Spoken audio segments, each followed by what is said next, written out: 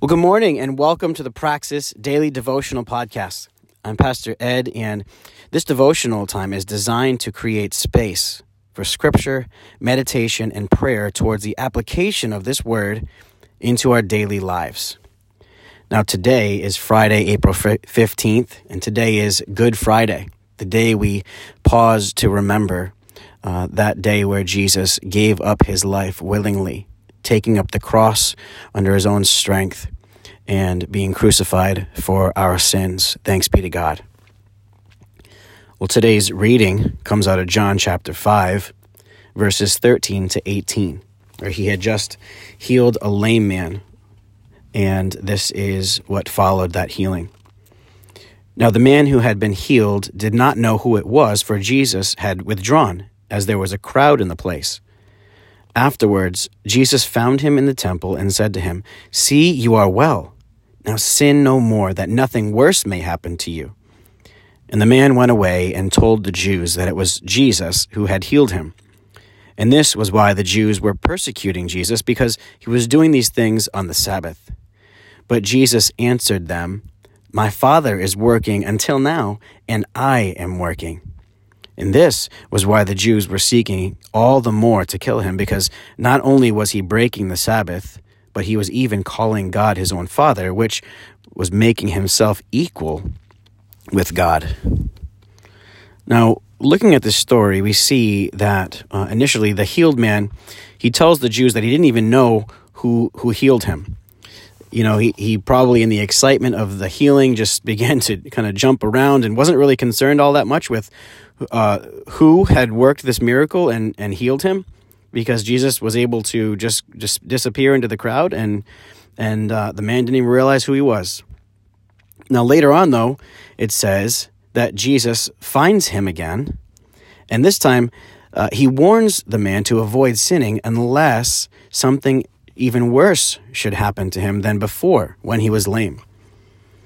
Now, instead of expressing thanks to Jesus, the man instead seems to just run right back to the Jews who were questioning him to tell them that it was Jesus who had healed him.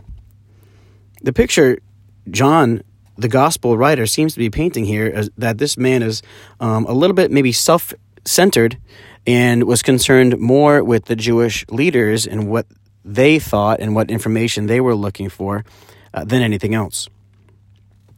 And so the Jewish leaders again question him, and he asserts now his relationship, Jesus does, to the Father.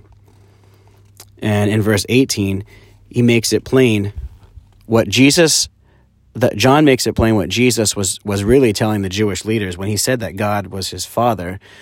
In essence, he was telling them that he even was equal to God. And we, by faith, understand and know that Jesus, the Son of the living God, is equal to God and has that authority. And we believe and we accept the authority that he has over us.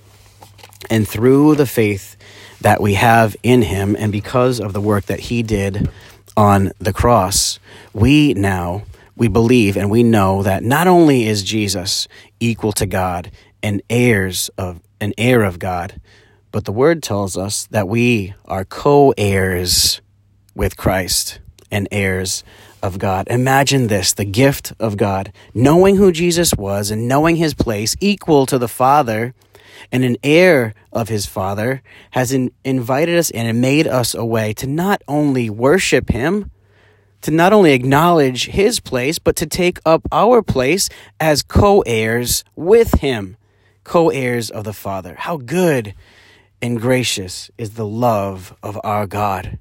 Thank you, Jesus. Let's take a minute to pray into this together today. Lord Jesus, we are so grateful for the grace which you have displayed over our lives. I thank you, Lord Jesus. You know, your word tells us that we are saved not by works, lest any man should boast, but by faith. And even this faith is a gift of God. And I thank you that it's not dependent upon any work that we have done, but it's dependent upon your work. So in that sense, We are saved by work. It's the work that was accomplished on the cross when you took it up and allowed yourself to take our place. And you removed, Lord, the damnation that we were headed for. You withdrew the condemnation that we deserved. And in its place, Lord, you have made us co-heirs with you of the Father. Oh, we thank you so much for your goodness and for your love. We thank you, God, for this good news that you have made for us coming into this world, restoring us to yourself, restoring and reconciling our relationship. And thank you for the gift of your Spirit to be able to remain in this world and live as you do. May you give us the strength to live today and each and every day the way that you do, Lord, reflecting your character and your light to all. In Jesus' name we pray. Amen. Well, family, have a great rest of your day today. And remember to keep on loving anyway, any way that you are able, and regardless of what you get in return, just the way that Jesus, our Lord and Savior, does.